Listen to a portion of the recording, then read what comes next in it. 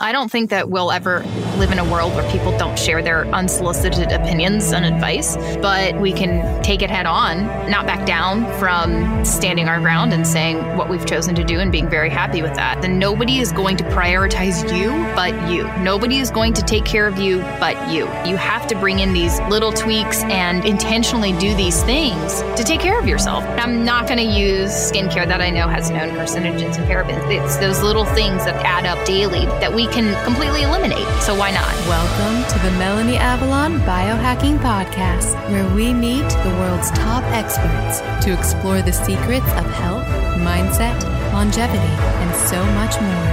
Are you ready to take charge of your existence and biohack your life? This show is for you. Please keep in mind, we're not dispensing medical advice and are not responsible for any outcomes you may experience from implementing the tactics lying herein. Are you ready? Let's do this. Welcome back to the Melanie Avalon Biohacking Podcast. Friends, Merry Christmas to everybody. It's the end of 2020. It has definitely been a year. I talk about this in the episode, but despite everything, I am so grateful for this community. I know the year's been rough. We've been through a lot together, but I'm really excited about the beautiful things that I truly believe are on the horizon. I thoroughly enjoyed today's conversation, and I think you guys will as well. The show notes for today's episode will be at melanieavalon.com/Noelle Tarr. That's NOELLETARR. Those show notes will have a complete transcript, so definitely check that out. There will also be an episode giveaway for this episode. If you'd like to win some of the Beautycounter that we talk about in this episode, for that, just join my Facebook group, IF Biohackers, Intermittent Fasting plus Real Foods plus Life. Comment something you learned or something that resonated with you on the pinned post to enter to win something I love. Friends, follow me on Instagram. I'm doing so many giveaways and other things there. That's Melanie Avalon. And also definitely get on my email list for all of the latest updates from me. That's at melanieavalon.com/email list. In this episode, we talk about creating your own products and making your own content. All right, without further ado, please enjoy this wonderful conversation with Noelle Tarr. Welcome, Melanie, to the Well-Fed Women podcast. Welcome, Noelle, to the Melanie Avalon Biohacking Podcast. Thank you. It's great to be here. It's wonderful to be here. So, Melanie, you and I did a mashup episode for me on our podcast. It was the Well-Fed Women podcast. It was number 256, which was actually, I looked this up, it was exactly a year ago. So apparently this is like our annual mashup podcast episode. We talked about the connection between mindset and health, and you and I just dove into a whole bunch of topics. And, you know, we figured that after a year, we talk a lot. Melanie and I obviously have a relationship offline. We both have holistic health podcasts, but then we also have a relationship offline where we talk all the time on Voxer, and Melanie always maxes out her Voxers at like 15 minutes. And she always has so much to say, and she's so helpful with all her advice. So we both were like, let's just jump on and do another podcast and bring this conversation on air. So I'm excited to talk about all the random little things that we're going to talk about today. It's going to be fun. Yeah, I'm so excited. I don't know how many times we send Voxers and we're like, this should just be a podcast episode because it's about all the things. And for my listeners, Noelle was episode 26 of this show. So it was like the beginnings of this show or halfway through this show.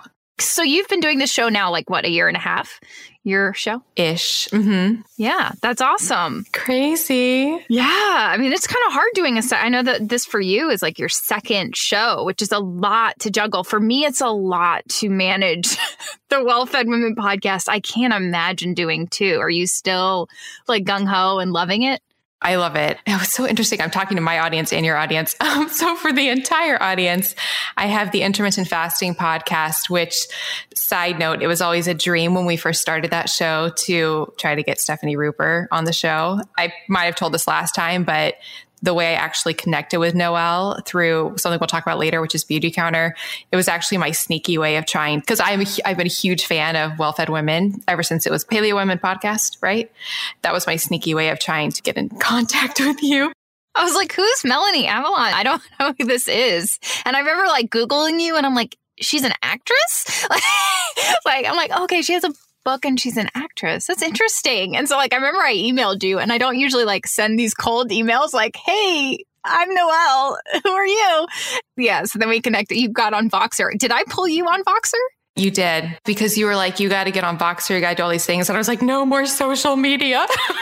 Yeah, you were overwhelmed. You were like, got to get on Instagram. I was like, I can't. Which, okay, we may be jumping a little bit into this, but I just want to ask you one question before we dive in. Like, I've noticed an interesting shift in you lately. And I mean, 2020 has been kind of a crazy year, and we've all been hopefully developing ourselves and trying to, working through our problems. But when I interviewed you last year and we did this whole thing, or, whatever, we did our mashup episode, we talked about, our own personal journeys into health and mindset when it comes to working on your own long withstanding chronic health issues, which we both have experience with. And like a year ago, you were not putting pictures of yourself on social media. And now I'm seeing you all up on the social media with your selfies. So, and today you just posted a photo of you like with your glucose monitor. So what was kind of the catalyst for that shift? Was it a mindset thing, or where did you become okay with like pictures of yourself again? How did that happen? This is so huge to me and such a topic. And I feel like a lot of people have a lot of thoughts and feelings about this. So I am not a social media selfie person. Like I don't like pictures of myself. Like this has been a thing since I was like 3. Like I would always like block the camera with my hands. Like I'm very insecure. I don't know, just I'm not that type of person. So I've never really been into selfies or Instagram or anything like that. And then when I developed a lot of health issues, fatigue stuff, so I really didn't want to be doing all of that. And then I would kind of use the excuse of, oh, well, I don't want to be, we don't want to put all of our lives on social media anyway. So I would use it as an excuse not to. You were actually a pretty big push, like you just said, when we started talking. You were like, Melanie, you start getting out there more for your brand, your business, your audience. And so I was inspired to. And then I find this really interesting because I think a lot of people who have chronic health issues, it can be really easy to just feel tired and not want to put yourself out there because it's really, it's a lot as a female to like put on makeup and take selfies, especially if it's not something that you just naturally enjoy doing. But I found that once I started doing it more, there's an energy that you get from actually putting effort into it, like into your appearance. And I feel really awkward about it because I don't ever want to be like selfish or appear stuck up or make appearance anything about worth. So it has nothing to do with that. But I do think there is something you can actually get energy from putting in energy to, presenting yourself to the world. And I try to make it relevant content. So you mentioned like one today is like my continuous glucose monitor and things like that. So I have a really like weird psychology surrounding it. I'm like always talking with my therapist about it. I'm really jealous of people. That's so funny. I'm talking to my therapist about my selfies, but it's true. I mean, it ties into so much. So what she asked me was, she said, because when I go to see my therapist, I have like no makeup. I'm like, like just nothing. And so I was showing her pictures of my social media and she was like, what feels more like you? Like you with no makeup, like nothing, or you in those pictures. And I was like, hands down, 100% what feels more like me is me in those pictures. And she thought that was really surprising. And I was like, it's not because it has anything to do with like, I need makeup or I need to look good to feel myself. It's when I feel confident in myself and I'm putting myself forward, that feels like the true me showing through. So here I'm going to start crying. So it's a really interesting, I don't know, I would like love to hear listeners' thoughts about all of that because the social media world, I mean, because Noelle, I mean, you're the bomb on social media. I'm always like someone on like, she has got this together. Like you look amazing. You're confident. You put forward amazing content. The reels you've been doing, I like die, or the videos. They're amazing. They're empowering for women. Everybody follow Noelle. You're cute. Thank you. I appreciate that. But as you were talking, I can so relate. Like I felt that way after I had my second child. I went through probably a 6 to 12 month phase where I just didn't want like you said, it took so much energy to get ready and like taking showers was hard, you know? And when you're in a chronic health issue, I have severe chronic back pain, and which has, you know, been gone now for, not gone, but very well managed for like the last 6 months. And you can tell that on social media, and I have the energy now to, you know, take showers and actually dry my hair and put on makeup. And I love that. I feel good. Like you said, it's not necessarily like the appearance is the number one thing, but it feels good to feel like myself again and to, you know, feel fresh and smell good and have makeup on and all that kind of stuff and be able to do my skincare routine, you know, and I've tried to continue to do that social media stuff, even when I didn't feel my best, very intentionally. You know, I have my own insecurities and I didn't want to, but I did feel like it was important for me to do that. And that's why I was encouraging you to do it, because I know that so many people, more people than not, can relate to being, you know, stuck in the mud or deep in chronic health issues or just like deep in the struggle, you know, and all we see all day is people's best. All we see is the filtered life. And we don't actually see when people are struggling. And so I think that it's important to always present ourselves, you know, if we're going to present the best of ourselves on social media, we should also just post the real stuff, you know, like this is me literally having nothing to give, but putting my face on here because this is my life right now. And that's actually the people that I like to follow. There are quite a few people who jump on social media and are in stories and they have no makeup on and their hair's up. And I'm like, wow, they look tired. And that's awesome. Like, I like to see that because I feel that way a lot too. So it's just nice to not see the filtered life sometimes. 100%. I think I posted my first like completely no makeup and I was like, oh, this is such a step forward.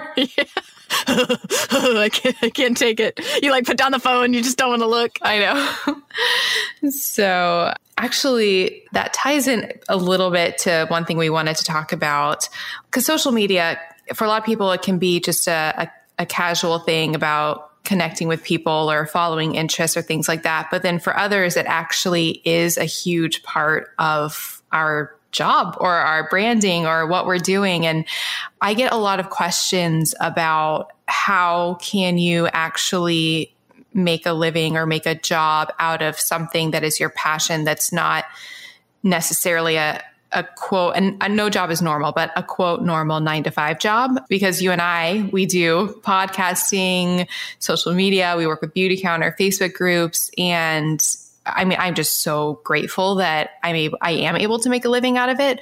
So that's a question for you. For example, like Wendy, she says she'd love to hear your story on how you started out, and she calls it being an entrepreneur, but it is sort of like being an entrepreneur. She'd like to know how you make money doing podcasts. And then we had a lot of other questions about that. Like, how can you make your passion or your hobby something that actually is a sustainable job? So yeah, I'm happy to pull the curtain back a little bit.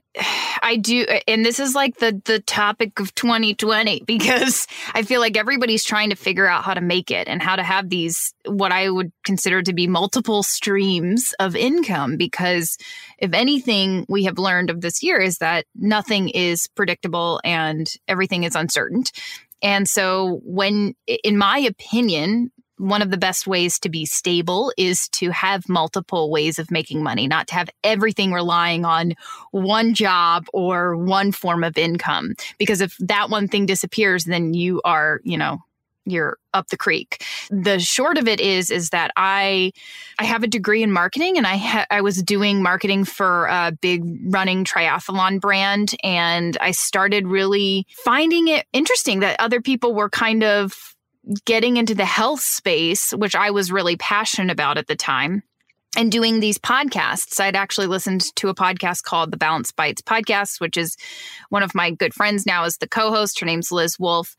And I just was kind of like, I thought it was so cool. So I looked into what she had done to like further her education and to get the knowledge that she had. And that's where I learned about the Nutritional Therapy Association. So I decided to go back to school, get that certification, get a more official personal training certification, because working out and fitness is a big part of my life as well. So I went through the National Strength and Conditioning Association.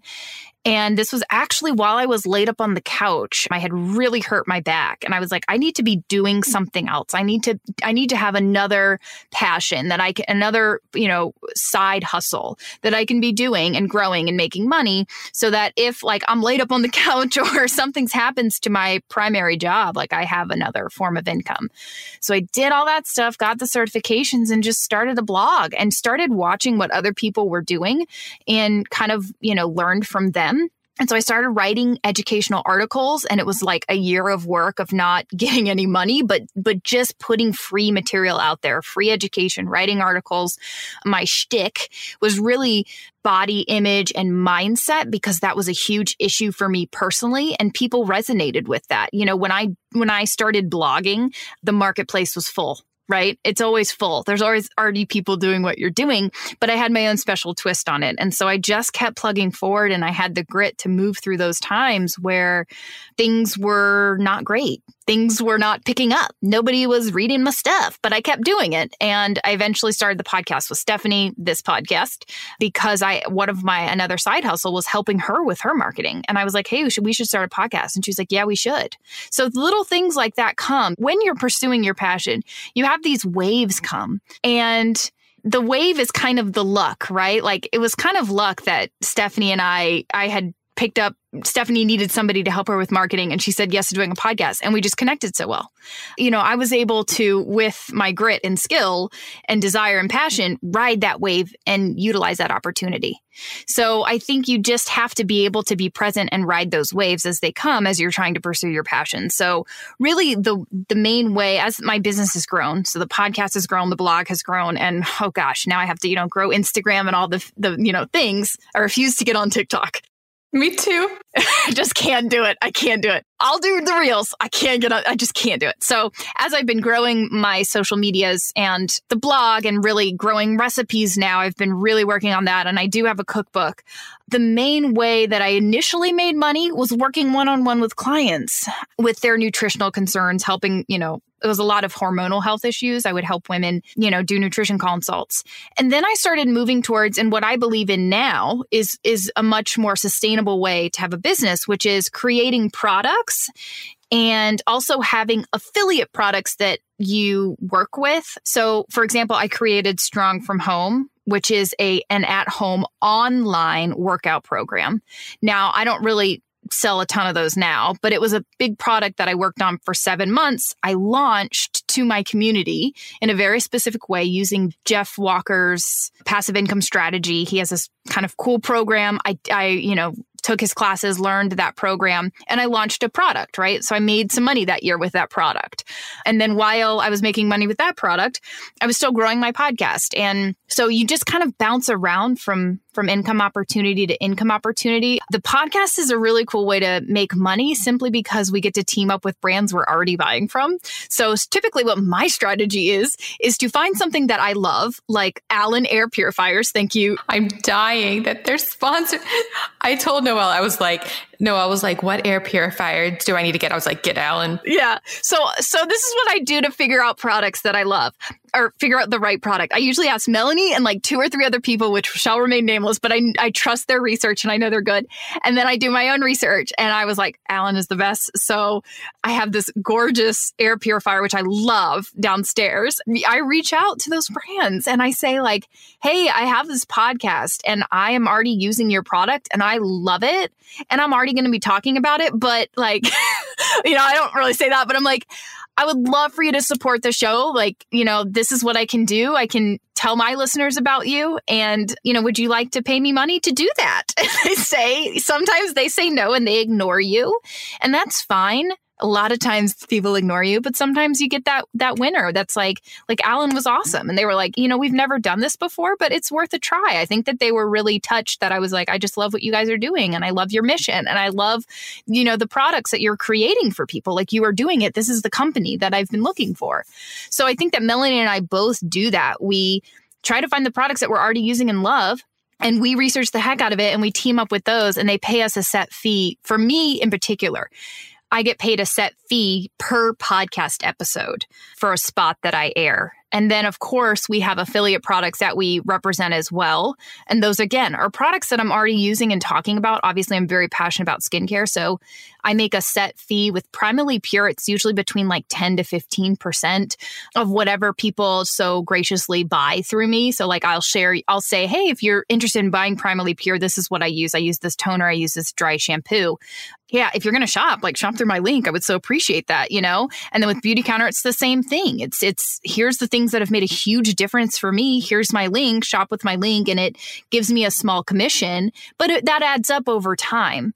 Yeah. And I can just echo everything you said. Well, first of all, as far as making money, like Noelle said, when you first start, the thing I tell people the most is if you want to, make your passion, especially if it's something creative, we're creating content and make it a living, you just have to keep doing it. Just keep creating, keep putting it out there. And it's really hard, especially in the beginning, because you're like, who's going to be listening?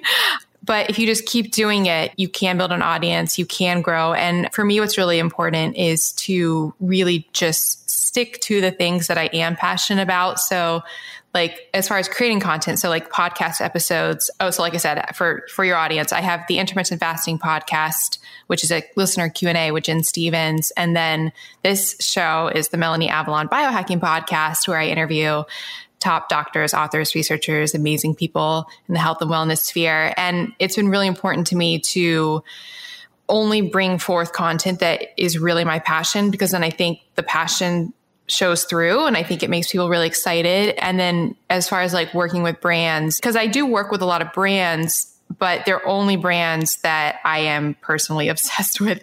The amount of brands that we get approached with is insane. Because I think people will be like, oh, she works with so many brands. But I'm like, if you had any idea how many brands get pitched, it's a lot. And it's only the ones, like Noelle said, where it's things I absolutely, truly adore. My whole life is lit up with Juve red light therapy. I drink joy from wines every night. I'm wearing my blue black glasses right now. Yeah, totally. It's stuff that's made a huge difference for me. And I am that confident that it's going to help people, so why not? It's a dream come true to be able to partner with brands like that. And I will say, yeah, I know, Melanie, you say no to so many. We used to work with the same podcasting agency now we're both agency free, which is great. So we worked for a very short period of time. We experimented with this, and I actually talked about some of the woes of this on my podcast. But we were working for an agency and they would bring us stuff constantly. And I was like, no, I am not partnering with this random brand. It's not going to work. And so it's just, and you can tell, I think, when podcasts just take anything that come their way and you're listening to these ads and you're like, oh, this is awful. Why would anybody actually buy this from this? That doesn't make any sense. So for me, the way that I think it works is to actually have products that you are using and love and you've researched yourself. So yeah. So for Intermittent Fasting podcast, we run sponsors, spots like you're speaking of. And that works fine because usually the actual topics of the episode are always listener Q&A about intermittent fasting. But for this show, I used to do slotted sponsors, but in 2021, I think I'm just going to do affiliate accounts. And that's so that I can look at the episode, what is the topic about, and what products will best benefit the person listening to that episode. So I can make it really specific to the individual, to that specific topic. So I'm really excited. That's going to be a new thing for 2021. No more slotted sponsors on this show.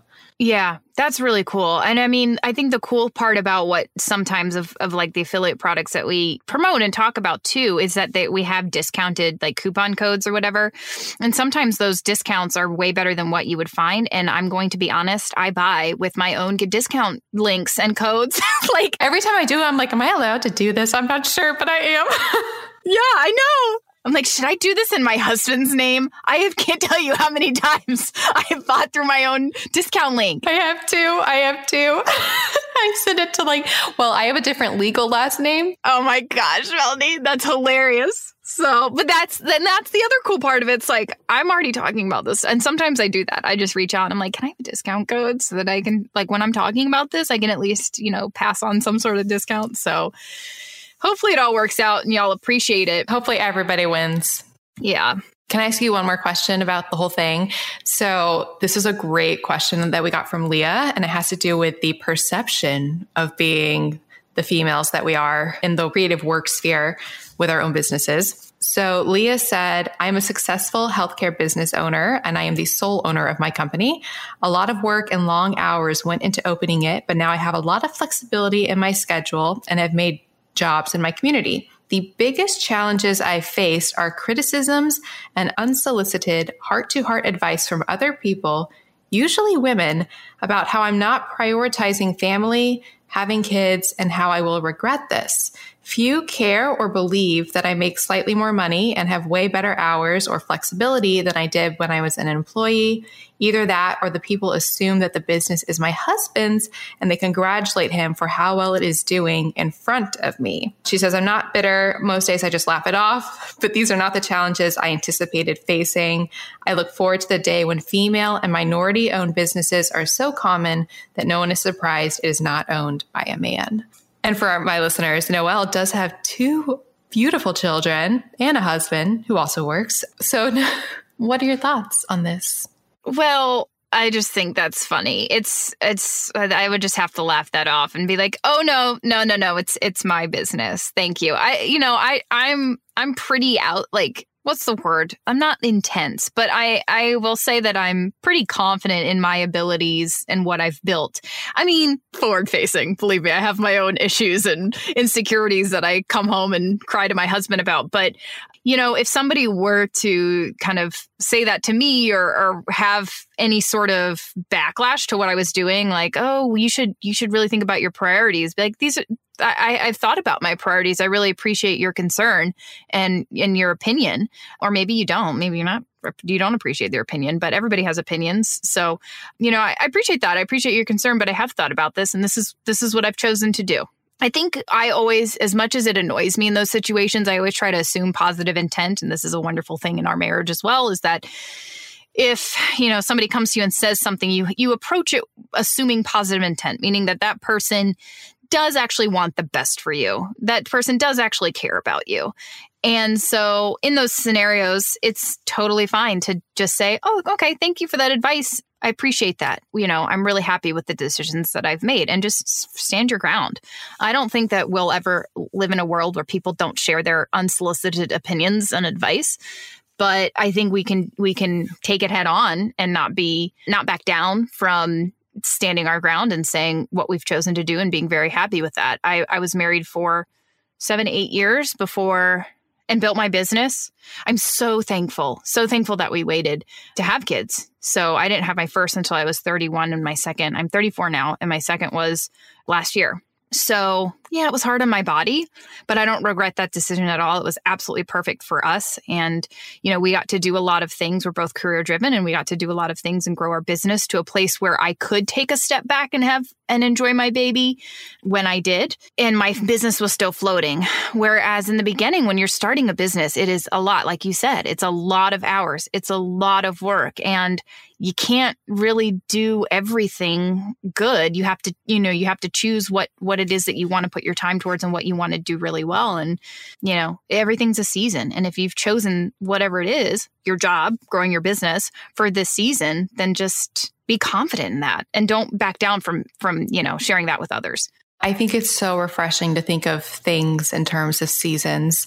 It's so much less exhausting when you think about it that way, like a time and place for everything. And I know for me, I don't have kids, but probably as far as like stereotypes go, the thing I struggle with is because on this show, I'm all in the biohacking sphere, and I bring on a lot of really intense like people, like top researchers, like, you know, David Sinclair at Harvard, Wim Hof, like a lot of like really amazing people in the health and wellness sphere. And I've never gotten this from them, but I do think there is an idea out there where people are a little bit skeptical of, at least when I read iTunes reviews, of like a young blonde female engaging in these topics. Like, you're not necessarily taken seriously at face value, but I like to just flip it in my advantage and see it as prove people wrong, or, you know, see it as something that is unique if it's not quite as common and quite out there. I've never seen it as because I think a lot about the role of women in society, and equality and what that looks like. And I'm so grateful that I'm born now and not, decades and decades ago. And I do see things changing, and I'm happy where things are going. Yeah, I like that. I like flipping the script. What you always say that in our Voxes. Is it flip the script? What is it that you always say? Oh, reframe. That's what you always say. Reframe. I'm going to reframe. So you do a really great job of like taking something like a negative iTunes review, which we get all the time, and like reframing it into some sort of positive. And I'm like, yay, Melanie, great job. I appreciate that about you. You're really great at that. So do we want to talk about biohacking? Can we jump into that, or do we have anything else? Sure. I would love to. Okay. So you've had a huge influence on me with your biohacking ways, which simply for me in the last year has been something like this. I'll say, oh, I can't sleep, or oh, I'm having anxiety. And she's like, hey, Noelle, you should really try this out. You should try this for your sleeplessness or your back pain or whatever. That's mostly what our conversations have looked like. So you are the ultimate biohacker. I hope you had time to think about this, because it's hard to answer your favorite. So it's okay if you have like 2 or 3 things you want to touch on. But what is your favorite biohack that you think has made the biggest difference in your life, and why?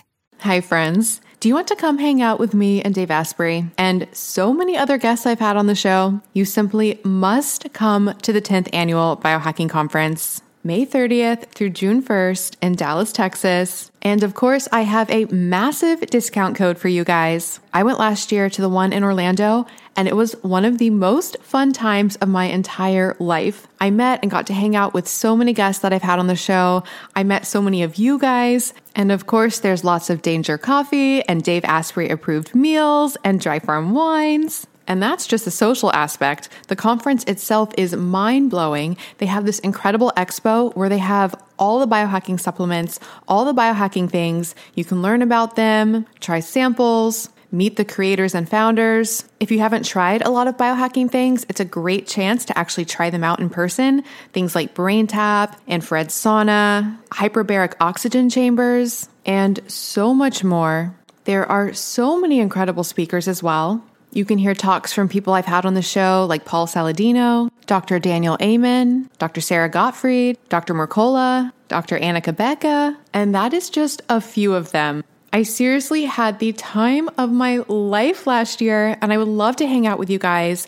And you can get 35% off tickets. Just go to melanieavalon.com/biohackingconference and use the coupon code BCMelanie to get 35% off your tickets. That's melanieavalon.com/biohackingconference with the code BCMelanie to get 35% off your tickets. This code can be used for general admission or for VIP access. Seating is limited. They do sell out. They sold out last year, so get your ticket now.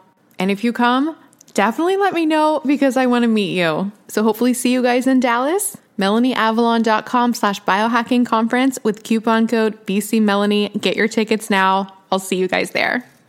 Friends, you guys know I love wine. Do you love wine? I've done a lot of research on wine, and I truly believe there are a myriad of health benefits. The longest lived populations drink wine. The polyphenols have a ton of potential health benefits, activating anti-aging sirtuins, potentially supporting our immunity, maybe even encouraging weight loss. Yep, it's actually not alcohol that makes people gain weight.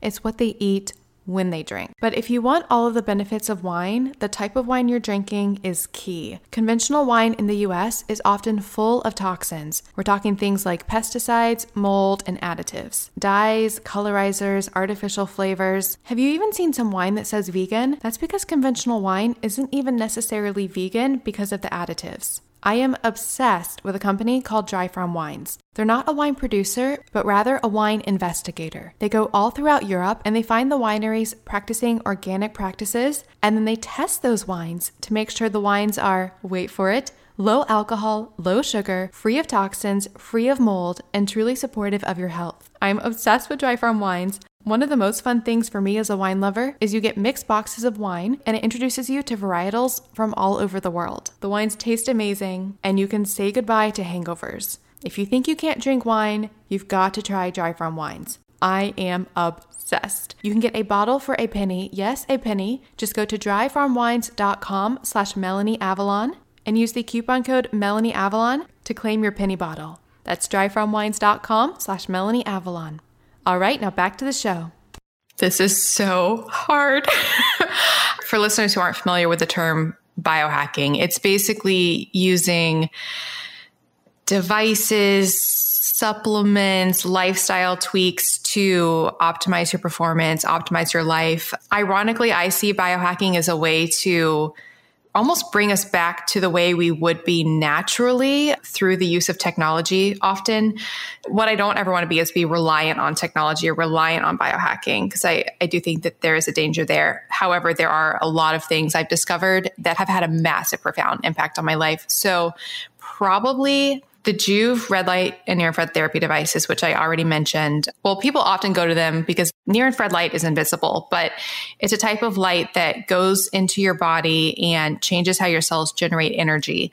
And because they are better generating energy, everything sort of works better. So that's why it can miraculously seem to affect so many things. Like people use it for muscle pain, soreness, skin health, so many things. The biggest benefit I get is the red light, which is actually in the visible spectrum. So it's light that looks red. If you come into my apartment at night, it is all red. And red light is the type of light naturally found in the rising and setting sun. And it's very calming. It's good for regulating our circadian rhythm.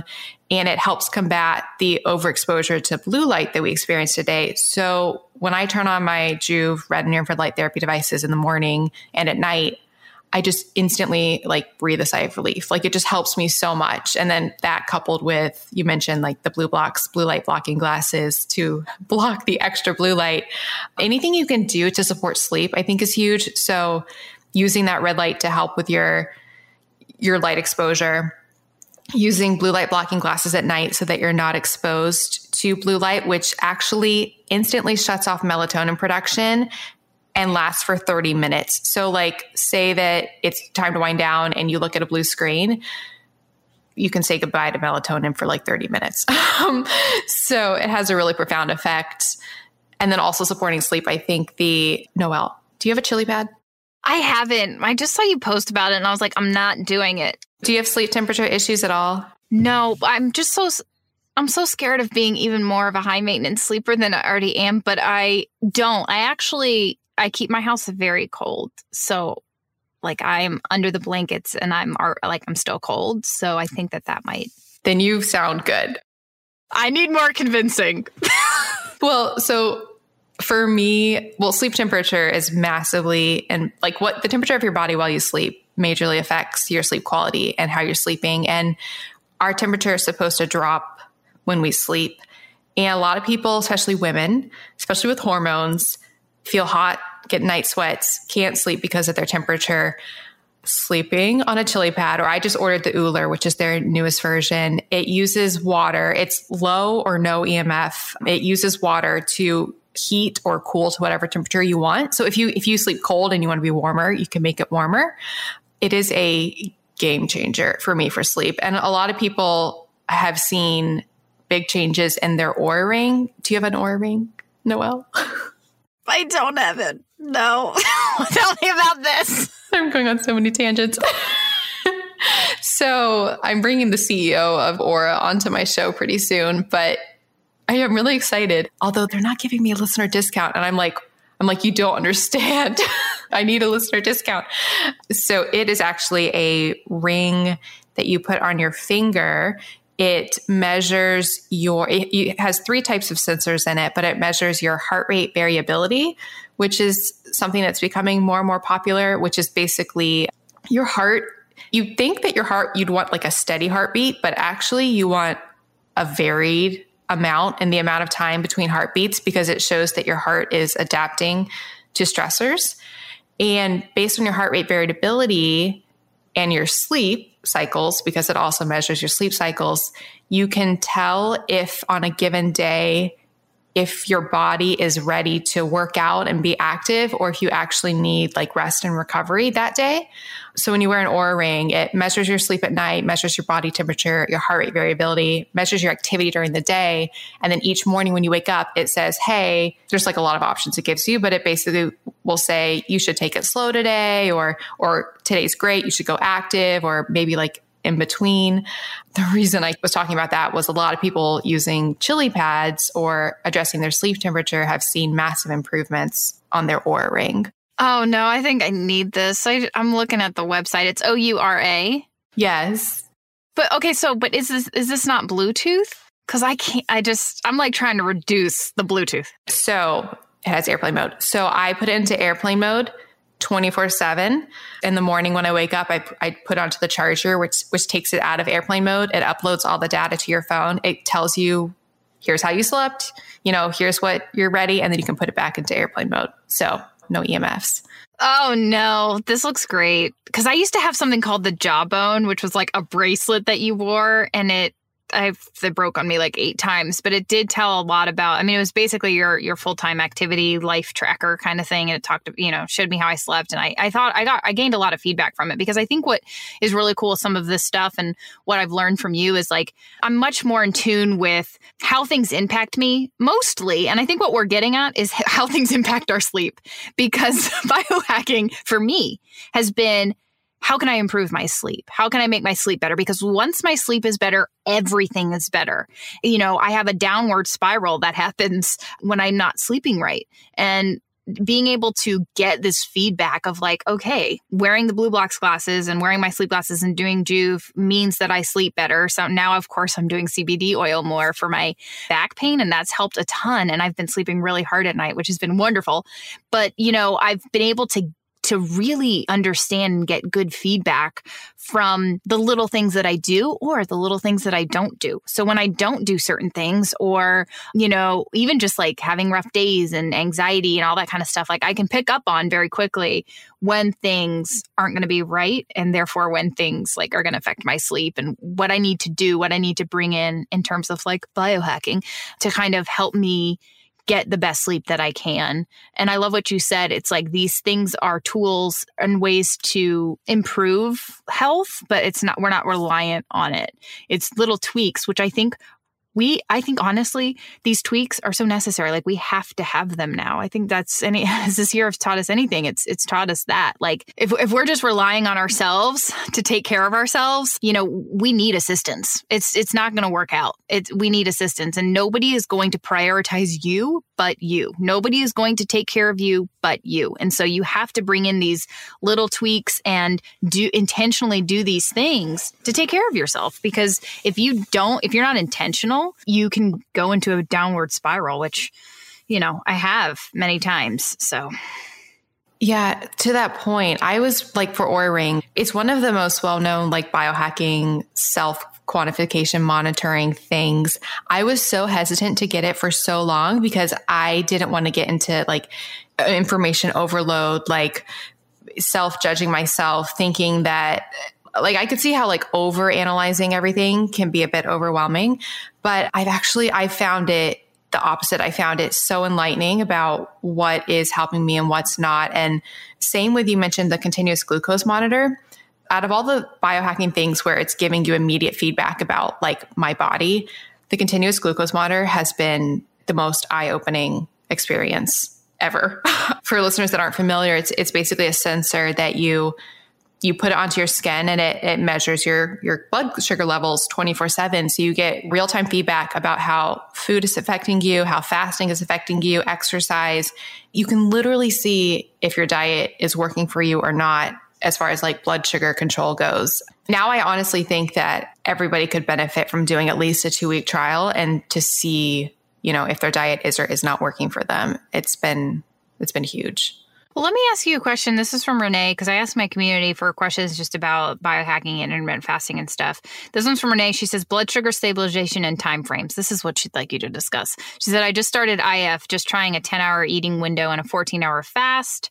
I have tested multiple times with higher than optimal fasting blood sugar levels. She said she's between 95 and 99, even while doing paleo or paleo plus minimal legumes. So my ND recommended IF. I'm giving it a try. So talk to me a little bit about like the glucose monitoring. I know you're doing that continuous glucose monitoring because I interviewed Rob, and you have too, about the, carbohydrate tolerance. And I found that topic to be very interesting because, especially for those who are like more prone to metabolic issues, or you have heart disease and metabolic issues or metabolic disease in your family, this can be really powerful. So like figuring out your personal carbohydrate tolerance and like what carbs are causing big sugar spikes or blood sugar swings. And it seems like the continuous glucose monitoring is like that, like in real time. 100%. And actually, the reason I had posted that picture of the CGM today was because today, the day we're recording, I released an episode with Kara Collier, who is the founder of NutriSense, which because CGMs weren't available to the general public until very recently through companies like NutriSense because they require a prescription. So I'll put a link in the show notes to that episode because we dived an hour and a half's worth of, or 2 hours, I think, of talking about it. But long story short, as far as, dietary carbs, fasting, blood sugar levels, what I have realized and seen is that we are all so unique. Like low carb, for example, a lot of people do low carb and it was really great, stable blood sugar levels. It really works for them. Some people, they actually experience a sort of higher fasting blood sugar.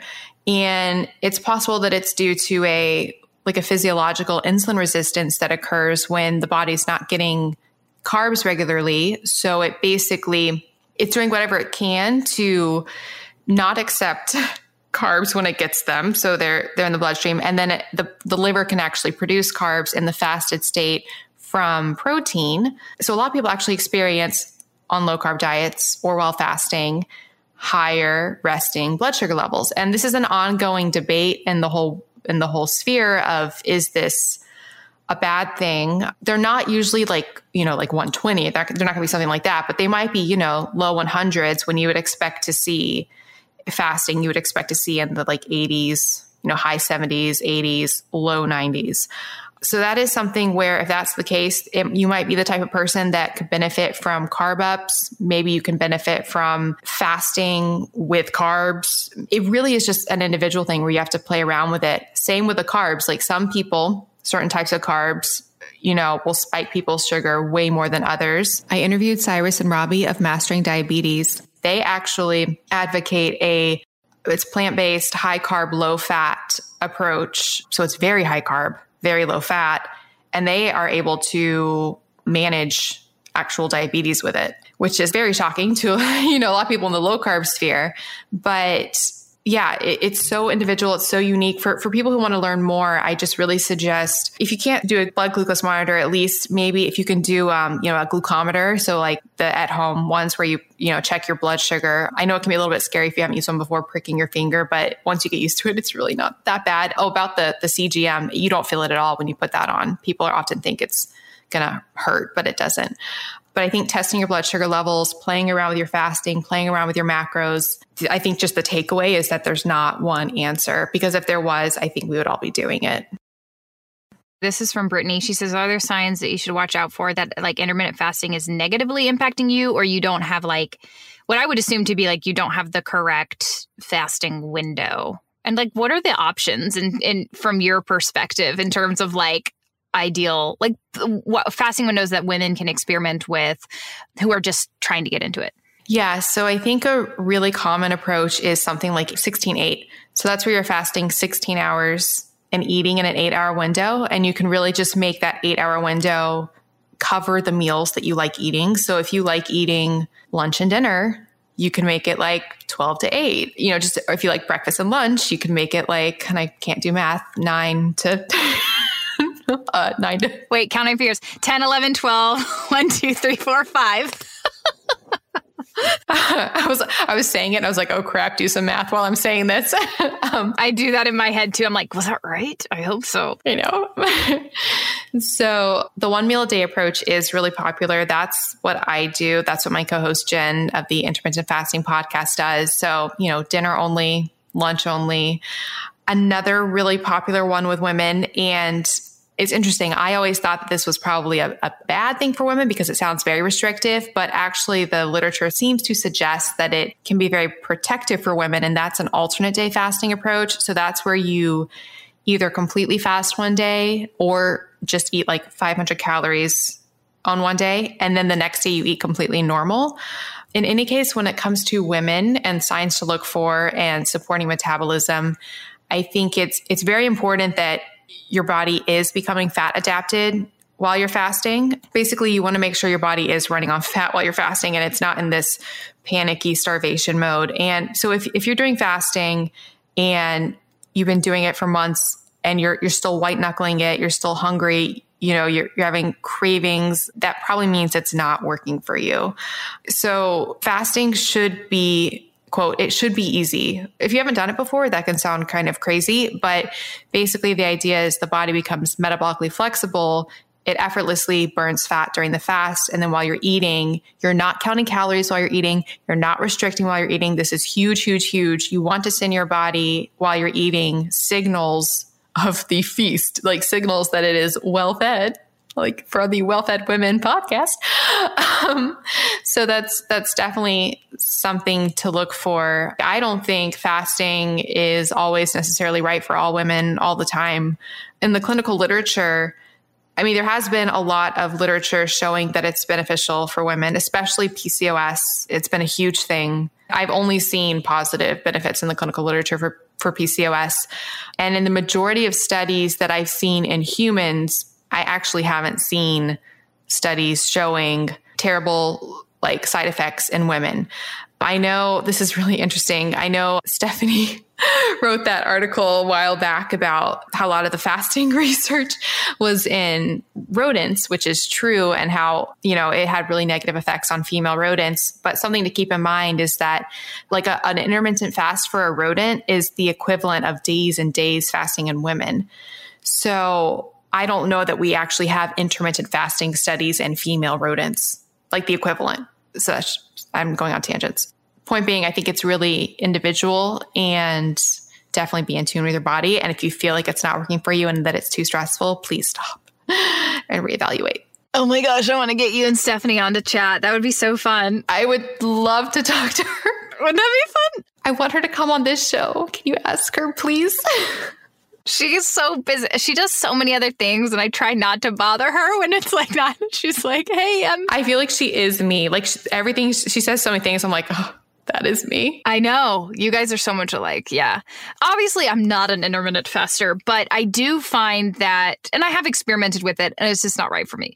But I do find that days, I guess, according to some people, I would be, because I do naturally stop eating at 7 or 7:30 and really don't. I cannot stand having breakfast until maybe 10 or 11.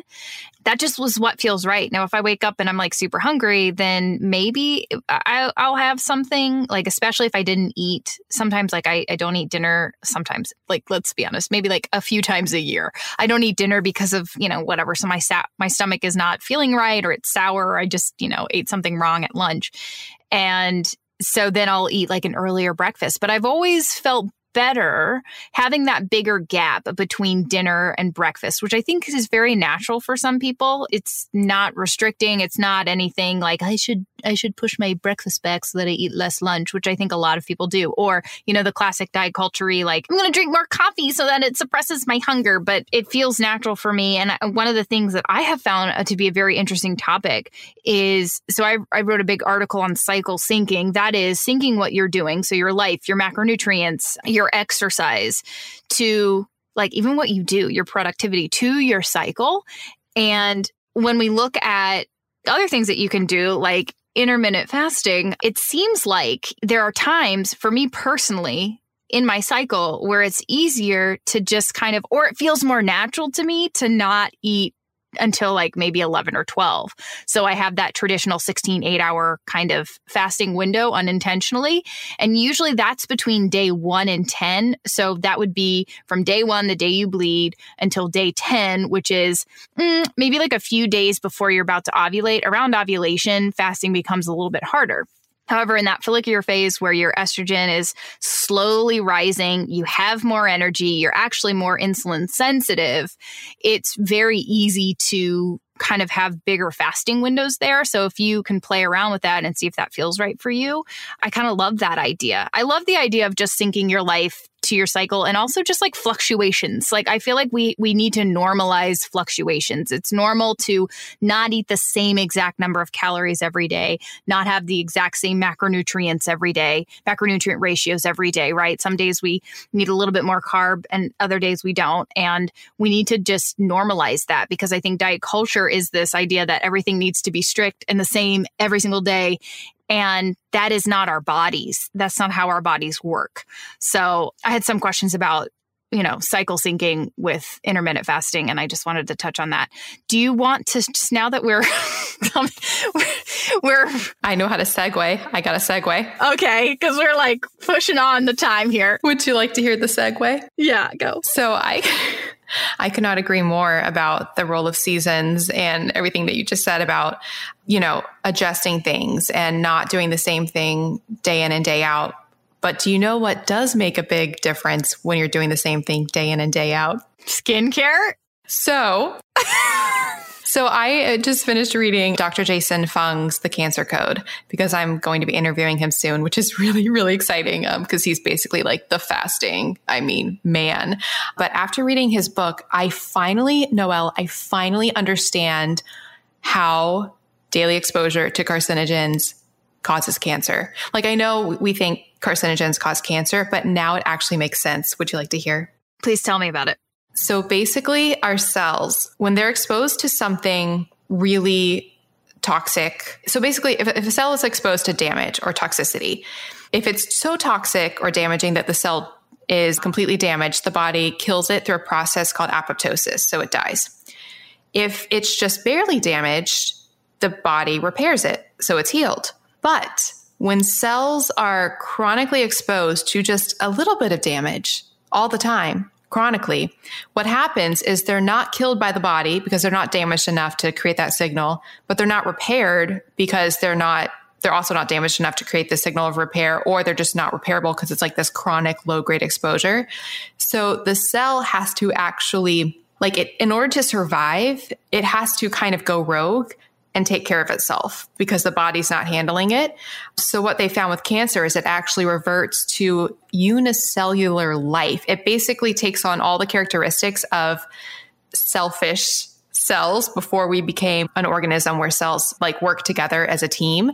So with our chronic exposure to carcinogens, they're in this gray area of being damaged. What do they have to do to create energy? They start doing all of these things that just support the existence and the growth of that one individual cell. And that's what a cancerous cell basically is. And then the mutations continue with this cancerous cell. It grows, it metastasizes, and here we go. I just found that absolutely fascinating. And so one of our biggest exposures to carcinogens each and every day is our skincare. I just think this is so huge because we're basically putting on skincare and makeup, most of us are, every day, filled with potentially thousands of compounds that have been banned in Europe due to their toxicity, their carcinogenic nature. The US has banned around 10. There's no regulation. So that is something where I think day in and day out is having a huge impact. That was my segue. Yeah, that's a great segue. I also have to just commend you on your selfish cells. I love the pun there. That was fun. I like a good pun. Yeah, I think that hit me really hard when I had my daughter. I actually was still using a bunch of cheap CVS makeup when I had her because I could not find makeup. Everything that I had tried that was quote unquote natural performed like crap. And I love makeup. I am a makeup person through and through. I did ballet from age 4. And the best part about it for me was getting dolled up and doing costumes and being on stage and having makeup. So I have always been a makeup kid. I just love it. And I could not find anything that worked well. And actually, a lot of the stuff that I had tried made my eyes watery and itch. And now I kind of know what that is. It was likely because of the contaminants. But It was like the mineral makeups, which are typically higher in contaminants. It really hit me when I had my daughter because I read a study about parabens and phthalates being in, we were talking about how to pronounce that. Phthalates. That's why I said that with a smile. So I read a study, and it wasn't like a evidence-based PubMed kind of thing. It was just more of like an independent testing that was done on just kind of looking at blood levels of parabens and phthalates, which are known endocrine disruptors, meaning they can act like estrogen in your body. And they basically had like a couple female, I don't know how many it was, but I do know one of the women was like being interviewed. So I remember her in particular. It was with a big news, it was with ABC News. And she was talking about, basically they had her use a bunch of products for, 5 days, conventional products, and then like stop using everything and start using clean beauty or, safe skincare for 5 days. And almost instantaneously, like parabens and phthalates, they tested her blood and it was like skyrocketed, like the amount that was in her blood. And the moment she stopped using it, it all dropped. So it was like an instantaneous response or like result. And that to me, and they also talked about how it can be found in urine and also breast milk. And I was like, whoa, because that to me was like, I don't want this stuff in my breast milk. Like this is supposed to be this like nourishing whole food for my daughter. And so that's when it hit me. And I just was like, I ended up joining Beautycounter for the discount because I did the thing where I asked like 5 different friends that I trusted, one of them being Liz Wolfe, who is a master researcher. And she was actually trying to start a company a lot like this one. That's like what she wanted to do. And then she found that Beautycounter was doing it. So she was like, oh, well, I'll just buy everything from here. I didn't know that. So she was a huge fan of it and was just like, just try it. So I just went ahead and joined, bought all makeup because I was joining I just had, I wanted the discount, which happens a lot with some of our affiliate products too. I'm like, is there an affiliate program for this that I can just join and buy this with a discount? And I loved it. And then I started slowly using the skincare because again, I was using coconut oil to clean my face and nothing else. And my skin looked dull. It looked dry. It looked tired. And it's because I wasn't using products that had active ingredients. That is, ingredients that have known proven effects. Things that we know can actually change the skin and nourish the skin and improve the lipid barrier function or reverse fine lines and wrinkles or whatever. There are actual ingredients, both found in natural oils, so like argan oil, and also synthetic ingredients or like, vitamin C. That's a huge one. Different forms of vitamin C that have proven known effects, known impacts on skin. Once I started using those products, because I was so scared to use anything, so I just resorted to coconut oil, which was doing nothing for me. It was basically drying out my skin because it doesn't completely absorb through it's great for like removing makeup. Yeah, I was going to say for removing eye makeup. Yes, not actually like, it's not a moisturizer. Don't get that twisted. Coconut oil is not a moisturizer. It does no moisturizing. So once I started using safe, clean products that actually had active ingredients, like my skin totally improved. And now I feel a lot better about it. Just to me, it's insane thinking about, oh gosh, I had a moment where I pulled out everything under my bathroom cabinet. And I pulled out everything from, oh gosh, I don't even want to admit it, like the Banana Boat self-tanner and just like everything basically that I used from my teens and 20s.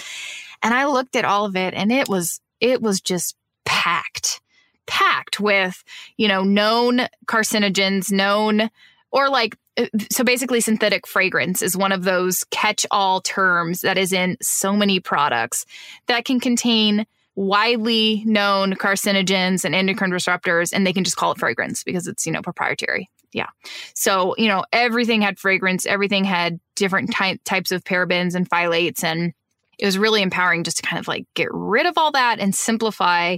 And I know it can be really complicated, but I think it's totally worth it. And again, it's one of those things that we have to do moving forward because we're all exposed to things that we can't control. The air around us when we're walking outside. And as much as Melanie tries to change her air in her home with her 8 million Allen air purifiers. I have 5. Okay. There are things that we can't control. And so I want to be able to like shift the things that I want to be able to make choices. You know what I mean? That like, I'm not going to heat things up in plastic. You know, I'm just not going to do it. And I'm not going to use skincare that I know has known carcinogens and parabens. It's those little things that I think add up, like you said, daily, this daily chronic exposure that we can like completely eliminate. So why not?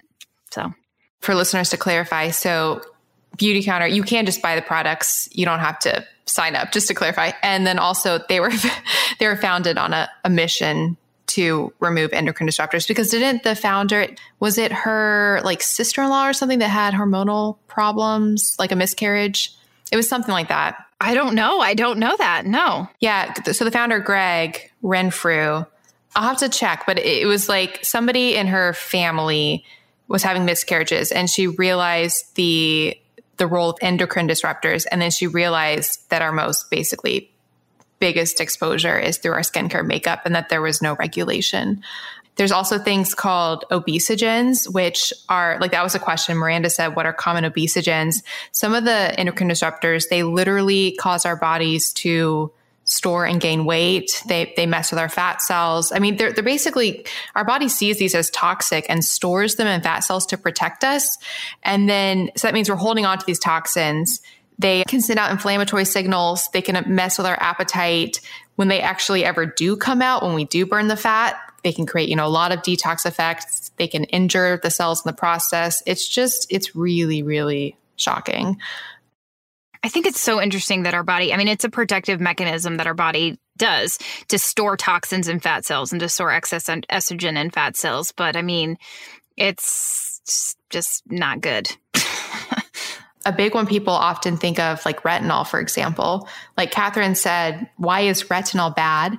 Why would dermatologists approve creams if they have bad chemicals? What are some of the top chemicals to avoid? I don't like to talk bad about any doctors or what anybody chooses to recommend or not recommend, but I can say that plenty of doctors recommend medication that has known side effects, that have known potential issues. And so what I like to do is make choices for myself for things that are, if something is a known endocrine disruptor or a known carcinogen, or there's preliminary research that might suggest there's a problem, like I'm not really willing to be a lab rat and expose that to my body if it's not known to be safe. So this is a much bigger question, because the entire pharmaceutical industry is this, doctors recommend plenty of things that are known to be high risk, but it's a medication and it has an impact, and it might solve a specific problem, but at the same time create another.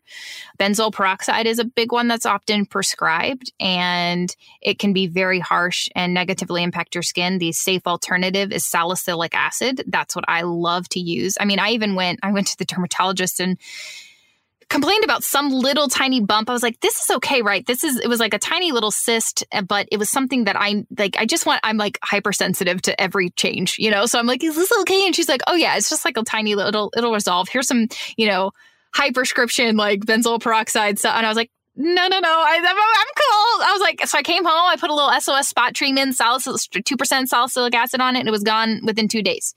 So there are safer alternatives. Unfortunately, it's changing an industry like that is not easy. And if something is, so I'm not going to say certain, like harmful ingredients are actually pretty effective. Retinol is effective. I'll bet it's still, it has negative impacts and it has risks. So that's why people still prescribe it. Can I jump in about the retinol? Oh yeah, please. Because I've known about retinol since like middle school. And I was like, this sounds really terrible for your skin. If you think about it, what is it doing? It's encouraging your cells to turn over faster. That's why it makes you look younger, because it's like basically saying it's making the cells turn over. And ever since I was like in middle school, I was like, that sounds awful. Like, isn't that making you age faster? Yes, it is. Yeah, I'm sorry. Just had to throw that in there. No, because I've researched it now recently, and it does cause you to age faster. You're going through your skin cells faster. So one of the resources that I really love is the EWG's Skin Deep database, and it will kind of break apart every ingredient, like a skincare ingredient, and talk about what is the research that we have on this ingredient, which may be a reason to be concerned about it. And retinol has a few concerning things. I mean, it's some people still know about this and they choose to use that. And how wonderful is that? We have the freedom of choice with choosing, hey, this might have risk, but I'm still going to use it. I'm all about that. So if you choose to use it, great. But there are some concerns especially when it can be an reactive oxygen species when it's exposed to sunlight. And so the problems really occur when you're applying it to your skin and then going outside. And it's, your skin is exposed to the sun. So it's in a lot of, which oddly enough, it's in some sunscreens. But again, it's not necessarily, it's possibly unsafe. It's not like this thing, it's not like a cigarette, where it's like, this causes cancer, you need to get it out. It's one of those things that's, hey, there's concern with this. And that's kind of what the EWG does, is kind of talk through some of these, the references, and here's some of the concern, and here's what's been shown in the literature. And this is why we think it's not a safe ingredient. And for the most part, I agree with almost 100% on what the EWG says. The problem with some things is that there are some ingredients that could potentially, so the EWG will rank certain ingredients as being like somewhat risky simply because that ingredient typically is contaminated with, like, let's say, heavy metals, which are also have, their own long list of issues. So if an ingredient is usually contaminated, it'll give it like a higher risk rating. However, if you're testing for contaminants, you're getting that ingredient from a good source. When we're talking about creating skincare products, you're getting that ingredient from a good source and you're testing it and you're making sure it doesn't have contaminants, it no longer is risky. So that's the only side note that I would have about the EWG. But other than that, it's really wonderful. And that's why I chose Beautycounter personally, is because they test for contaminants and so many of the ingredients that people are using. It's not just about what's on the label. It's also about what are these products potentially contaminated with. And a lot of mineral makeups in particular can be contaminated, and even like colorants. So like lipsticks and stuff like that are often contaminated with things like lead. And of course, lead has a whole host of side effects, and it's that chronic exposure over time, which can be really, really concerning. The half-life of lead can be up to 30 years. So that means when you put on some lipstick, 30 years later, half of it might have left your bones. If lead from that lipstick went into your bones when you put it on, then 30 years later, half of it might be gone. Isn't that crazy? Concerning. Question for you, because this was kind of like me, because I was always like, oh, I'll just have a healthy diet and my skin will glow, which sort of happened. I mean, like that, I seem to, because I had terrible skin growing up, like acne, like it was the worst. So once I cleaned up my diet and my skin was like glowing, I was like, oh, diet is the be all end all. Like, who needs skincare? I'll just eat my way to healthy skin.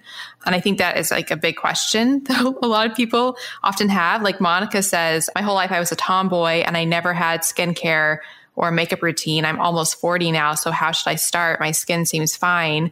Basically, if your skin does seem fine, do you need to be taking preventative action or? Yeah, I think that's a great question. So you can't eat like crap and then hope that your skincare like takes care of it for you. You know what I mean? Like I really, this is the beauty of holistic health. And anytime I talk about hormonal acne, which is typically acne driven by high estrogen or whatever, or, just like if you're having major skin issues, a lot, like overproduction of oil can be caused by, poor diet. Inflammation in general impacts your skin. So if you have a high inflammatory diet, you're going to have more skin issues. Your skin's going to be more sensitive. You're going to have more redness, that sort of thing. So number one is, of course, to have a really wonderful, nourishing diet, a low inflammatory diet, and to be doing things that balance hormones. This is the unsexy stuff like sleep and stress management and UV red light therapy. I think it's sexy. Yeah. But like everybody's like, how do I balance hormones? I'm like, sleep and like manage stress and like take care of your anxiety, and like figure out what traumas you have that are causing all those digestive issues and the you can't sleep at night. Anyway, so like that's the stuff. And so I think personally, as our external organ, so your skin is exposed to environmental triggers all day. And, like crappy air and pollution and your dirt and grime and smoke, and you're touching your face and food and oil. And so I do think that even if you're not doing anything now or you've not done much and it's working for you, I think you still could definitely benefit from a good solid cleanser, a nourishing cleanser that is not going to, be too harsh and dry you out. So just like depending on your skin type, you could use a nice exfoliating cleanser that has some salicylic acid, or you could use, if you have more sensitive skin, you can use a more nourishing, like oil-based or cream-based cleanser that would also be hydrating at the same time, and a solid moisturizer. So a moisturizer is like a cream. It's like seals everything in. And I would start there. I'm always about starting small. I don't like telling people to jump. Here's this 5-step regimen you should start using. No, I mean, start with a cleanser and a moisturizer. And then once you figure out like, my skin feels really great. Like this is working. I'm starting to see a little crow's feet around, certain parts of my face, around my eyes. And, oh, wow, I'm starting to get a little bit of dark circles coming in. Or, one of the things that I've noticed personally is that my skin, as I've aged, now, I'll be 35 here shortly, cell turnover is not as robust as it used to be. So when I get a little dry breakout around my temple, that scar will last there longer than it used to. So I add in treatments, okay, I want my skin to be brighter, to have more even skin tone, and maybe, decrease pore size. So I'm going to bring in like a safe overnight resurfacing peel and do that a couple times a week. Or I'm going to use Countertime, which is a retinol-free anti-aging product that we have from Beautycounter, and I'll apply that serum and I'll add that to my routine. So really, to me, it's about getting your staples, your cleanser and your moisturizer, and then bringing in treatments according to what is your goal, like what's, your skin type, and also what is your goal? What do you want to get from, what do you want to see improved? And I'm all about it. I'm all about effects, changing your skin and improving it. Yeah, I will say for the minimalists out there, because I came to Beautycounter for the makeup, which that one thing about Beautycounter that's amazing is there's a lot of quote natural makeup out there, but it actually has lots of terrible things in it for you. And it's, usually not tested for heavy metals. So Beautycounter covers all of that. It actually works. Like their makeup is the bomb. So I'm obsessed with it. But the gateway to the skincare for me has been, I was telling Noelle, the Brightening Mist. Oh my goodness, friends, stop right now. Can I just I'll throw myself under the bus. I was like, don't get the mist. It's not really, there's nothing special about it. Don't worry about mists. I was like, what is this mist? Because it was like really calling to me. And Noelle was like, no, I don't get it. I got it, friends. It is changing my life. I am spraying it on my face like 24/7. It's amazing, especially if you want like minimal, like you just spray it on. It gives you a glow. I feel it tightening my pores. Like it is the bam. It is the jam. I don't know what the phrase is. We're so showing our age with bombs, and you're the bomb. I know. It's amazing. Wait, can I ask you one last question about Beautycounter? Yes. So I think the Brightening Mist, I think why you like it so much is because it does have just like a little bit of vitamin C in it. And so vitamin C is an antioxidant, right? Just like we take it internally to help boost our immune system and fight off, viruses and stuff like that. You can actually apply it topically, and it does help to reverse some of that oxidation that we are exposed to, and that causes some signs of aging. So I think vitamin C is a great tool for like brightening your skin. And for you, it's, I don't know why. I just don't, I'm like, when is somebody going to spray a mist on their face? But Melanie has figured it out. It makes me feel like I am, how I said like my diet made my skin glow, like fruit was what made my skin glow. It makes me feel like I'm spraying fruit on my face. Don't go do that, Melanie, please. Don't spray pineapple juice on your face, okay? I know you. Okay? Don't do that, okay? Hi, friends. An incredible fasting aid is coffee. Yes, I am all about the coffee. I am a huge fan of its health benefits, as well as how it can support your fast and really help with energy and fat burning. And I have a big announcement. The brand of coffee that I have been drinking for an entire decade now, I am no longer drinking. there's some drama, there's some science, and I'm about to tell you how to get a discount on my new favorite coffee. So I've been drinking the coffee formerly known as Dave Asprey's Bulletproof Coffee for literally a decade. I do not drink it now, so this is not a Bulletproof Coffee commercial, but I started drinking it because I so trusted Dave and his obsession in creating mold-free coffee, because moldy coffee beans is a huge problem, and a lot of people can get health issues, brain fog, and crash after coffee because of the mold contamination. Dave has been talking about this for so long, so I really trusted him, and I would drink Bulletproof Coffee, which I absolutely loved, and loved that it was mold-free. Then there was some drama. Dave sort of got kicked out of Bulletproof. He might be going back. There's a lot of stuff going on with that. Follow him on Instagram if you want to learn more about that. He even talked about it at the recent biohacking conference. But in any case, drama aside, he can no longer speak to Bulletproof Coffee as to whether or not it is mold-free, and he ended up making a coffee even better than Bulletproof Coffee, and it is called Danger Coffee, and friends, I love it. It's the first coffee that is not only mold-free, but actually can help you re-mineralize. Yep, that's right. Danger Coffee contains a patent-pending formula that actually re-mineralizes your body with more than 50 trace minerals, nutrients, and electrolytes. On top of that, it is super clean.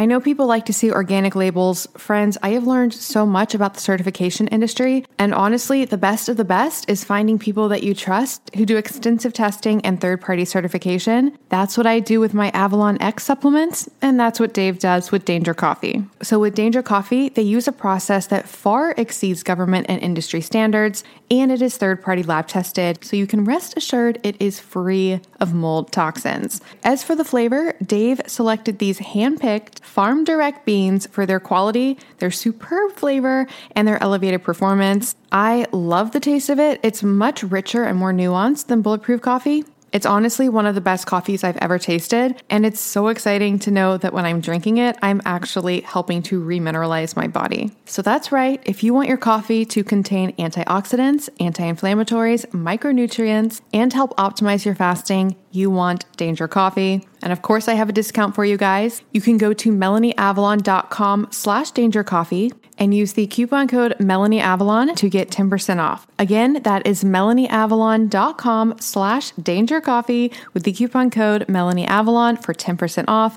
This is my favorite coffee. Like I said, it takes some really good coffee and convincing biohacking health reasons to break me from my 10-year decade Bulletproof Coffee habit. But sometimes you just gotta upgrade. And by the way, this would make epic presents for people. This can just become your go-to present. Not only will people love it, but you'll be helping their health as well. Everybody wins. melanieavalon.com/dangercoffee with the coupon code DangerCoffee. Hi friends. So I'm sort of haunted by clothes. If you follow me on Instagram, you probably know that I love wearing all the new clothes all the time. And I know that that is not really sustainable and not good for the planet. That's why I am thrilled that there is now a way to get all of the clothes with none of the waste. And I'm going to tell you how you can get unlimited clothes with no waste for a month for free. That's right, I now have a website for both myself and you guys where you can get free unlimited clothes with free shipping, free exchanges, nonstop from all of the hottest brands, and it is so incredibly easy. It's called MelanieAvalonsCloset.com. We have so many incredible brands, including my favorites like BCBG, Calvin Klein, and so many more. Think like 100 brands. There are so many options. And the way it works is when you get a subscription, you search through the clothes, pick what you want. They send it to you with fast, easy shipping. You wear it as long as you want. And then when you're ready for more clothes, you just drop it off in their prepackaged envelope and get your next round. It is so incredibly cool. They have multiple plans. The starter plan gives you 2 pieces at a time. Friends, I actually have a little secret hack. Don't tell them that I told you this. When you get your 2 pieces, you can actually immediately go into your account, click return, and they'll go ahead and send you the next 2 pieces. So technically, you can have 4 pieces at a time. You also have a cool virtual closet that you can keep stocked with everything you eventually want to order, so you never miss out. And if you really like something and want to keep it, you can opt to buy it at a massively discounted price. Friends, I'm obsessed. This is finally the answer to wearing all the clothes all the time with none of the waste. Oh, and of course, one of my major reservations was the cleaning compounds that they use on the clothes, because yes, it is dry cleaning, which normally makes me nervous. And they don't say this on the website. So I reached out to them and I was like, hey, what's going on with the cleaning? What do you guys use? Because I can't promote this if it's just normal dry cleaning. And thankfully, they let me know that they do not use any detergents, fabric softeners, or chemicals that are harsh. Everything is professionally dry cleaned or laundered with detergents that are free from dyes and scents. It's all gentle and it uses low temperature cycles. So yes, we are good on that front as well. It is the coolest thing ever. And you can try it free for a month. Yes, completely free. Just go to MelanieAvalonsCloset.com to sign up. Free clothes for a month. After that, their plans are super affordable. We're talking honestly, an entire month is less than the cost of typically what would be the cost of one dress. And I am not kidding. That's right. Unlimited clothes for less than the cost of one outfit. I'm just so thrilled to bring this resource to you guys. I can't wait to hear what you guys think. So again, get free unlimited clothes for a month at MelanieAvalonsCloset.com. That's MelanieAvalonsCloset.com for all of the clothes, none of the waste. And definitely share your pictures and tag me on Instagram because I want to see all the fabulous things that you guys are wearing. That's MelanieAvalonsCloset.com. Hi friends, one of the most valuable things that I do every single night of my life is my infrared sauna session. The brand that I use is Sunlighten. I did a lot of research on infrared saunas before deciding on them. Their saunas are so high quality, they're low EMF, and what I really love is they have a solo unit. That's what I have, and it's really great if you live in a small apartment, might be moving. It's just really an amazing investment, and they have incredible deals and offers on it right now. You can actually get up to $200 off with the code MelanieAvalon, or if you're talking to a rep, just tell them that I sent you. And like I said, that will be up to $200 off, and that will also get you $99 shipping. Normally the shipping is like $600, so that's a really, really big deal. And if you do purchase a sauna, forward your proof of purchase to podcast@MelanieAvalon.com, and I will also send you a signed copy of my book, What, When, Why. If you'd like to learn more about the science of sauna, 2 resources. I interviewed the founder of Sunlighten, Connie Zach. I'll put a link to that in the show notes. And then I also recently did an epic blog post all about the science of sauna. I will also put that in the show notes. All right, now back to the show. Actually, quick tip for listeners. It says you can use it as a makeup setting spray, which I'm really excited to try. I haven't tried it, but quick tip. The best makeup setting spray, in my opinion, witch hazel. Have you used this? It'll like change your life. I have, not as a makeup setting spray. Single ingredient. It sets your makeup. It's like Urban Decay All-Nighter, except better with no toxins and makes your makeup stay all day. Little fun fact. Interesting. One last Beautycounter question for you. Lindsay says, what's your morning routine and nighttime routine? I'd love to hear what products you absolutely love and couldn't live without with, as well as those you weren't impressed by, because come on, not every brand is perfect, right? Yeah, I think we just addressed that. Yeah. The brightening mist, even though I'm obsessed. So I feel like what's your morning skincare routine? That's why I laughed, because it's just like every influencer's like, so a lot of people have been asking me about my morning skincare routine. Here's what I do. So that's how I just feel so cheesy doing that. But this was a real question, though. I did not create it. I know, but this is like you guys are actually asking. So here's what I do. I'm into cycle syncing my skincare. So I really like to take assessment of what's my skin doing dependent on my cycle. So when my cycle came back with my second child, I noticed that I was breaking out a lot more. I think I just had some bigger hormonal shifts with my cycle coming back, and it took quite a few cycles for things to get re-regulated and for my cycle not to be, for my period, my menstrual phase to not be super heavy. When I say cycle, I'm talking about that month-long process, not just your period. Your period is day 1 to 7-ish. That's your menstrual cycle, but your entire cycle is truly, I say menstrual cycle, but it's really your period or menstruation. Your cycle is actually a 4-phase, month-long, 28-day-ish long thing that every woman goes through that is cycling and has a period where, your estrogen rises and you have your period, then your estrogen rises, then you ovulate day 14-ish, then you go into your luteal phase and progesterone rises and then everything drops. So I am always assessing where am I at my cycle? What does my skin need? I find that my skin needs more of an exfoliating and like salicylic acid cleanser in the mornings every morning now. So I use that every morning. And I've been doing a lot. My skin's been doing way better with that. And what type of skin do you have? I know it might change with the cycle, but is it? I have very normal skin. Normal. So it used to be very dry, but it wasn't actually dry. It was just that I was using coconut oil. So this is the other thing that I think a lot of people are like, well, my skin is super oily, or my skin's super dry. And I'm like, well, yes, but also sometimes our skin responds very negatively to like lack of proper skincare, or maybe we're not finding the best fit. And so then you use like a bunch of products with salicylic acid and you're like, whoa, my skin's super dry now. So you overdid it, and that's where diet and all that comes in too. But I have very normal skin. It does tend to be more dry. So like if you put like an oily pad on my face, those pads that from like our days in high school, where you would press it on your nose and then it'd be like, look at all the oil. Oh my gosh. I forgot about those. Those were the thing. Everybody did those. I never had oil on those things. So I do know that I trend more towards dry. And that wasn't because of anything I was doing specially. It's just because I trend more towards dry. But I'm, normal skin. So I use a salicylic acid, a clear pore cleanser. I use a vitamin C serum. It has changed my life. My listeners on here are probably like, please don't go into this again, because I love this. I haven't used it yet, but I heard you talking about it on the recent Well-Fed Women podcast. And I was like, I'm sold. Yeah. I love it. I absolutely love it. I think it's amazing.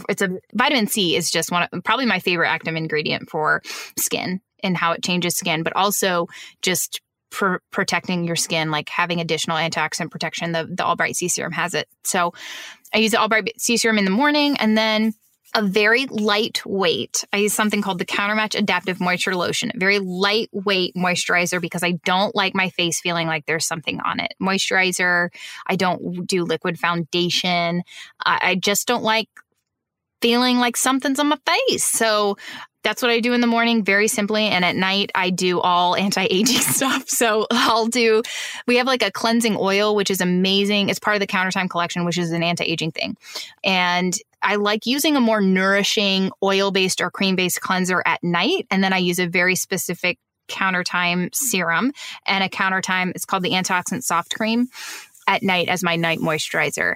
And I do use toners as well. I didn't mention that, but I feel like toner is just something I use all day, which actually couldn't be the brightening facial mist if I really wanted it to be. But I actually use something from Primally Pure called the Everything Spray. I spray a few on a cotton pad, and I wipe my face down after I cleanse. And I also just use that throughout the day. I think it's great, like after you work out, or if you've gone for a walk or something and you're a little bit, wet along your brow or something. It's just nice to kind of freshen up your face. It's an astringent as well.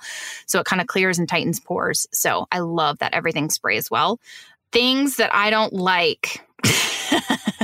Or maybe what you would like to see, better rendition. I would like to see a powdered foundation for sure. I can't remember the brand now. And I also like felt tipped liquid eyeliners. Oh, I love the Beautycounter liquid eyeliner.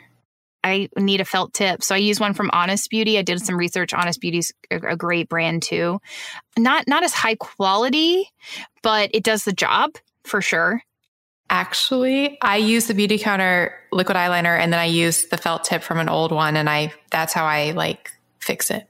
Sounds super efficient.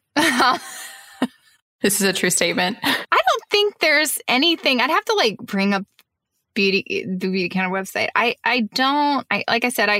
don't get the mists. I'm going to put this out here. This is going to be probably very controversial. I don't really like facial oils.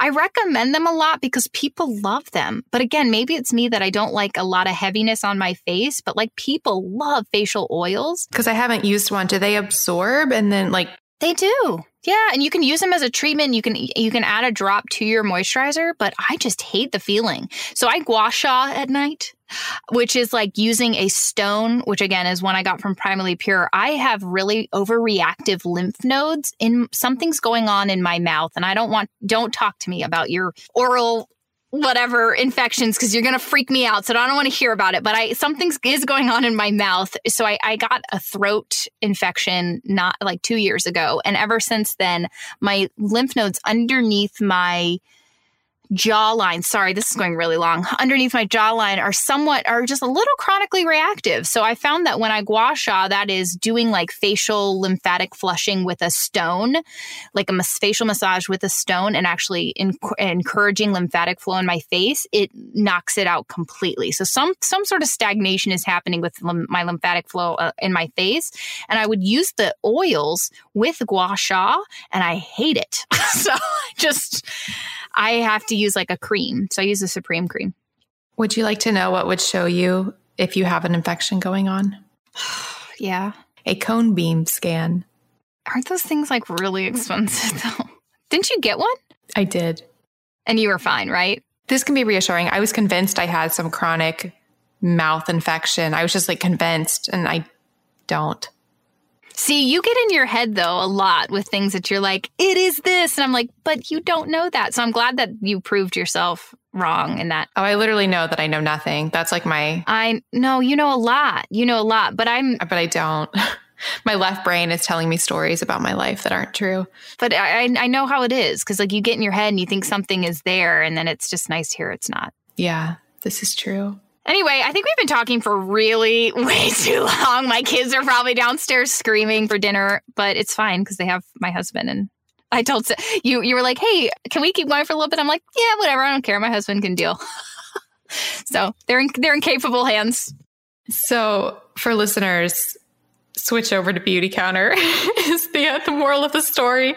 You can shop with both of us. We both have links. So mine is beautycounter.com/Melanie Avalon. Noelle's is beautycounter.com/Noelle Tarr. Would you like to spell your name, Noelle? Yes. Noelle, folks. Not like Noel. That's Noel. Okay. I am Noelle. And how do you spell Tarr? Tarr. So, I mean, because there are so many ways you could spell Noelle Tarr, like beautycounter.com/Noelle Tarr. There's like, I could think of 50. Oh my, that's a lot. See, I thought. So Noelletarr. My maiden name was horrible. I thought moving over to Tarr would be so easy, but then somebody just called me Noelle Tarr, and I was like, what? So I realized like, oh, maybe not. It's not so obvious. So yeah, Tarr. Yeah. So, well. Oh my gosh. Was this helpful at all, folks? Because this was just so long. I found it helpful listening to you. Oh, wait, Noelle. The funny thing is, you think this is long. This is short for this show. Like, I will go like up to 3 hours. I did one that was 4 hours the other day. Oh my, Melanie! What in the world? How do you do that? He had a really intense book. Joel Green. Gosh. Yeah, this is short. This is average, actually. An hour and a half is average. I'm feeling self-conscious right now. I'm like, oh, we just talked so long about I don't know what. That's so funny.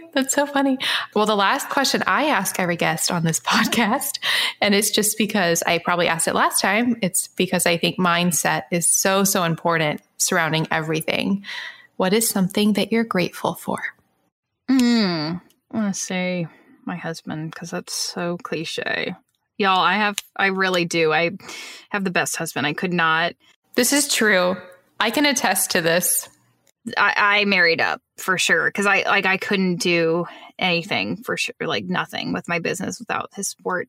Like, he's made life decisions around me, which has been just such an incredible thing. You know, in a society that doesn't usually recognize like, you know, female needs and career and entrepreneurship and all that. So it's been amazing to bring everything full circle.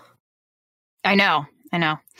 I think I'm just really thankful I think it's happened this year in 2020. I've become much more aware of the value of my community and the people who listen to this podcast and who intentionally like, you know, shop with me, I had a lot of people in this community email me and say, you know, like, hey, what's your link for this? Like, I want to make sure that you get credit or whatever. And that just blows me away.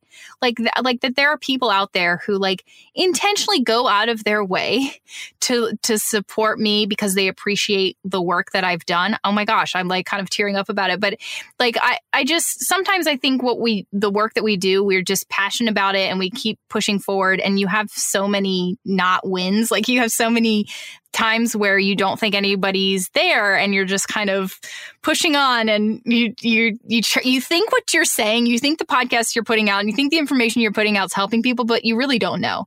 And then you get, that positive email or that like DM that says like, this changed my life, like this information changed my life. And then it just like, I've gotten, I maybe just because it's 2020 or whatever, and I've been more present on social media, I've gotten more of that this year. And I'm just so thankful for that. I'm thankful for a community who is like, I truly do feel like we're a community. You know how people say that, like, oh, this tribe or this community, like my community. And I actually do feel like the people who listen to my podcast and, follow me on social media, it is a positive force. Like the people that I get to interact with on a daily basis are amazing. And they're not hating, and they're not canceling everybody, and they're not trolls. This year, it's just been like, I've been so, I think, overwhelmed with the negativity and the hate and the discord and the anger. And it's been nice to just, even, I have to give huge, props to my co-host too, because she is just amazing. And so, we have different beliefs on many things, but she and I are just, we have a very similar philosophy in just how we treat people, and kindness and not throwing people under the bus and trying to see everybody's perspective. And I'm just thankful for her. I'm thankful for this podcast community. And I'm thankful for people who lead with kindness and lead with love and really do intentionally try to like support me, like it just, that baffles me. So yeah, I really appreciate everybody. I think that after November, obviously we had a pretty crazy November. Melanie and I both did. And it just, I was able to see some of those results, and it was really nice. So anyway. Yeah, that was so. Did I just ramble on? I'm so sorry. No, that was so beautiful. Literally every single thing you said is exactly how I feel as well. Like I am just so grateful for this community. And I know at the very beginning, I mentioned like negative iTunes reviews. That's mostly all come like when I first started on the Intermittent Fasting podcast, which is a much it's not like my community. It's like a much broader, me and my co-host, like that show is like really high in the iTunes rankings. So we get, millions of downloads. So of course you're going to attract, all types. But like this show, this community, my Facebook group, you guys are like the best thing ever. I'm going to start crying too, thinking about it. They're just so kind, so open, so loving.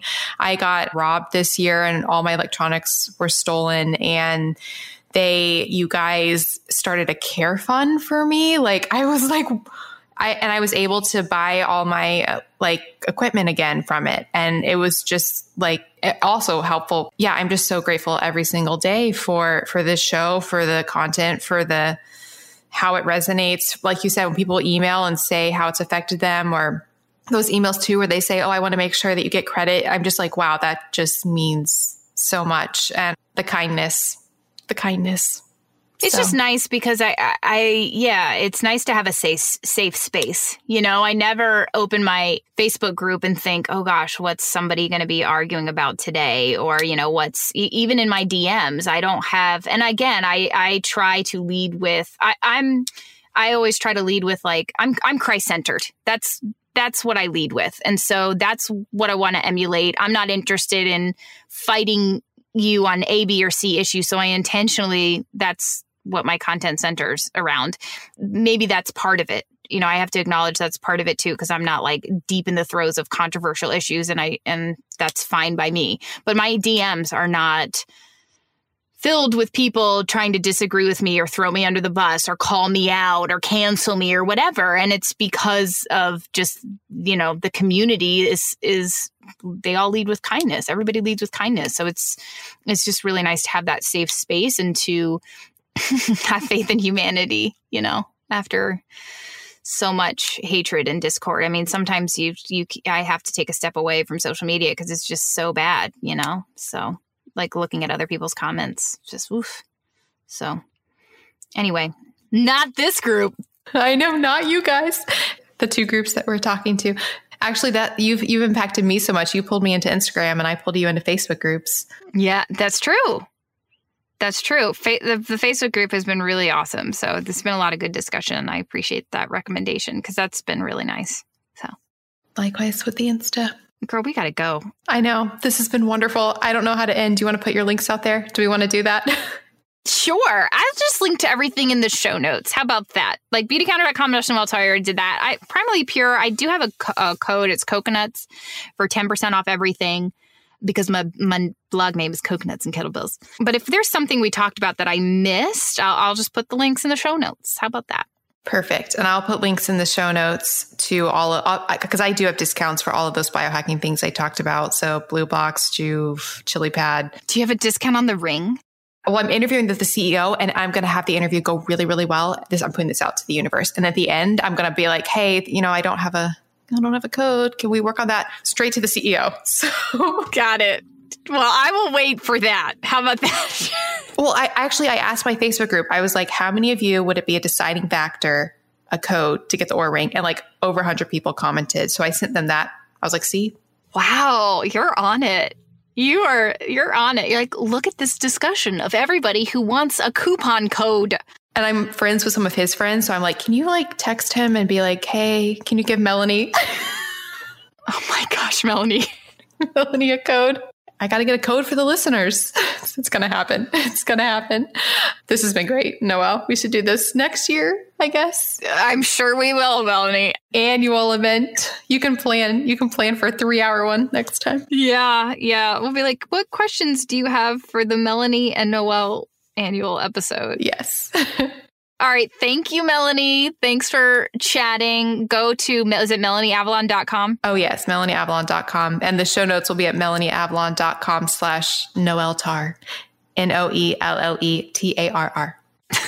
You can find... There will be a full transcript at those show notes. Oh, wonderful. And my website, you can find more about me at coconutsandkettlebells.com. And my Instagram is at coconuts and kettlebells. And all the information on the Well Fed Women podcast is on my website. And of course, you can listen to the show anywhere you find and listen to podcasts. Like you are right now. I'll talk to you later. Okay, bye. Bye. Thank you so much for listening to the Melanie Avalon Biohacking Podcast. For more information, you can check out my book, What When Wine? Lose weight and feel great with paleo-style meals, intermittent fasting, and wine, as well as my blog, melanieavalon.com. Feel free to contact me at podcast@melanieavalon.com. And always remember, you got this.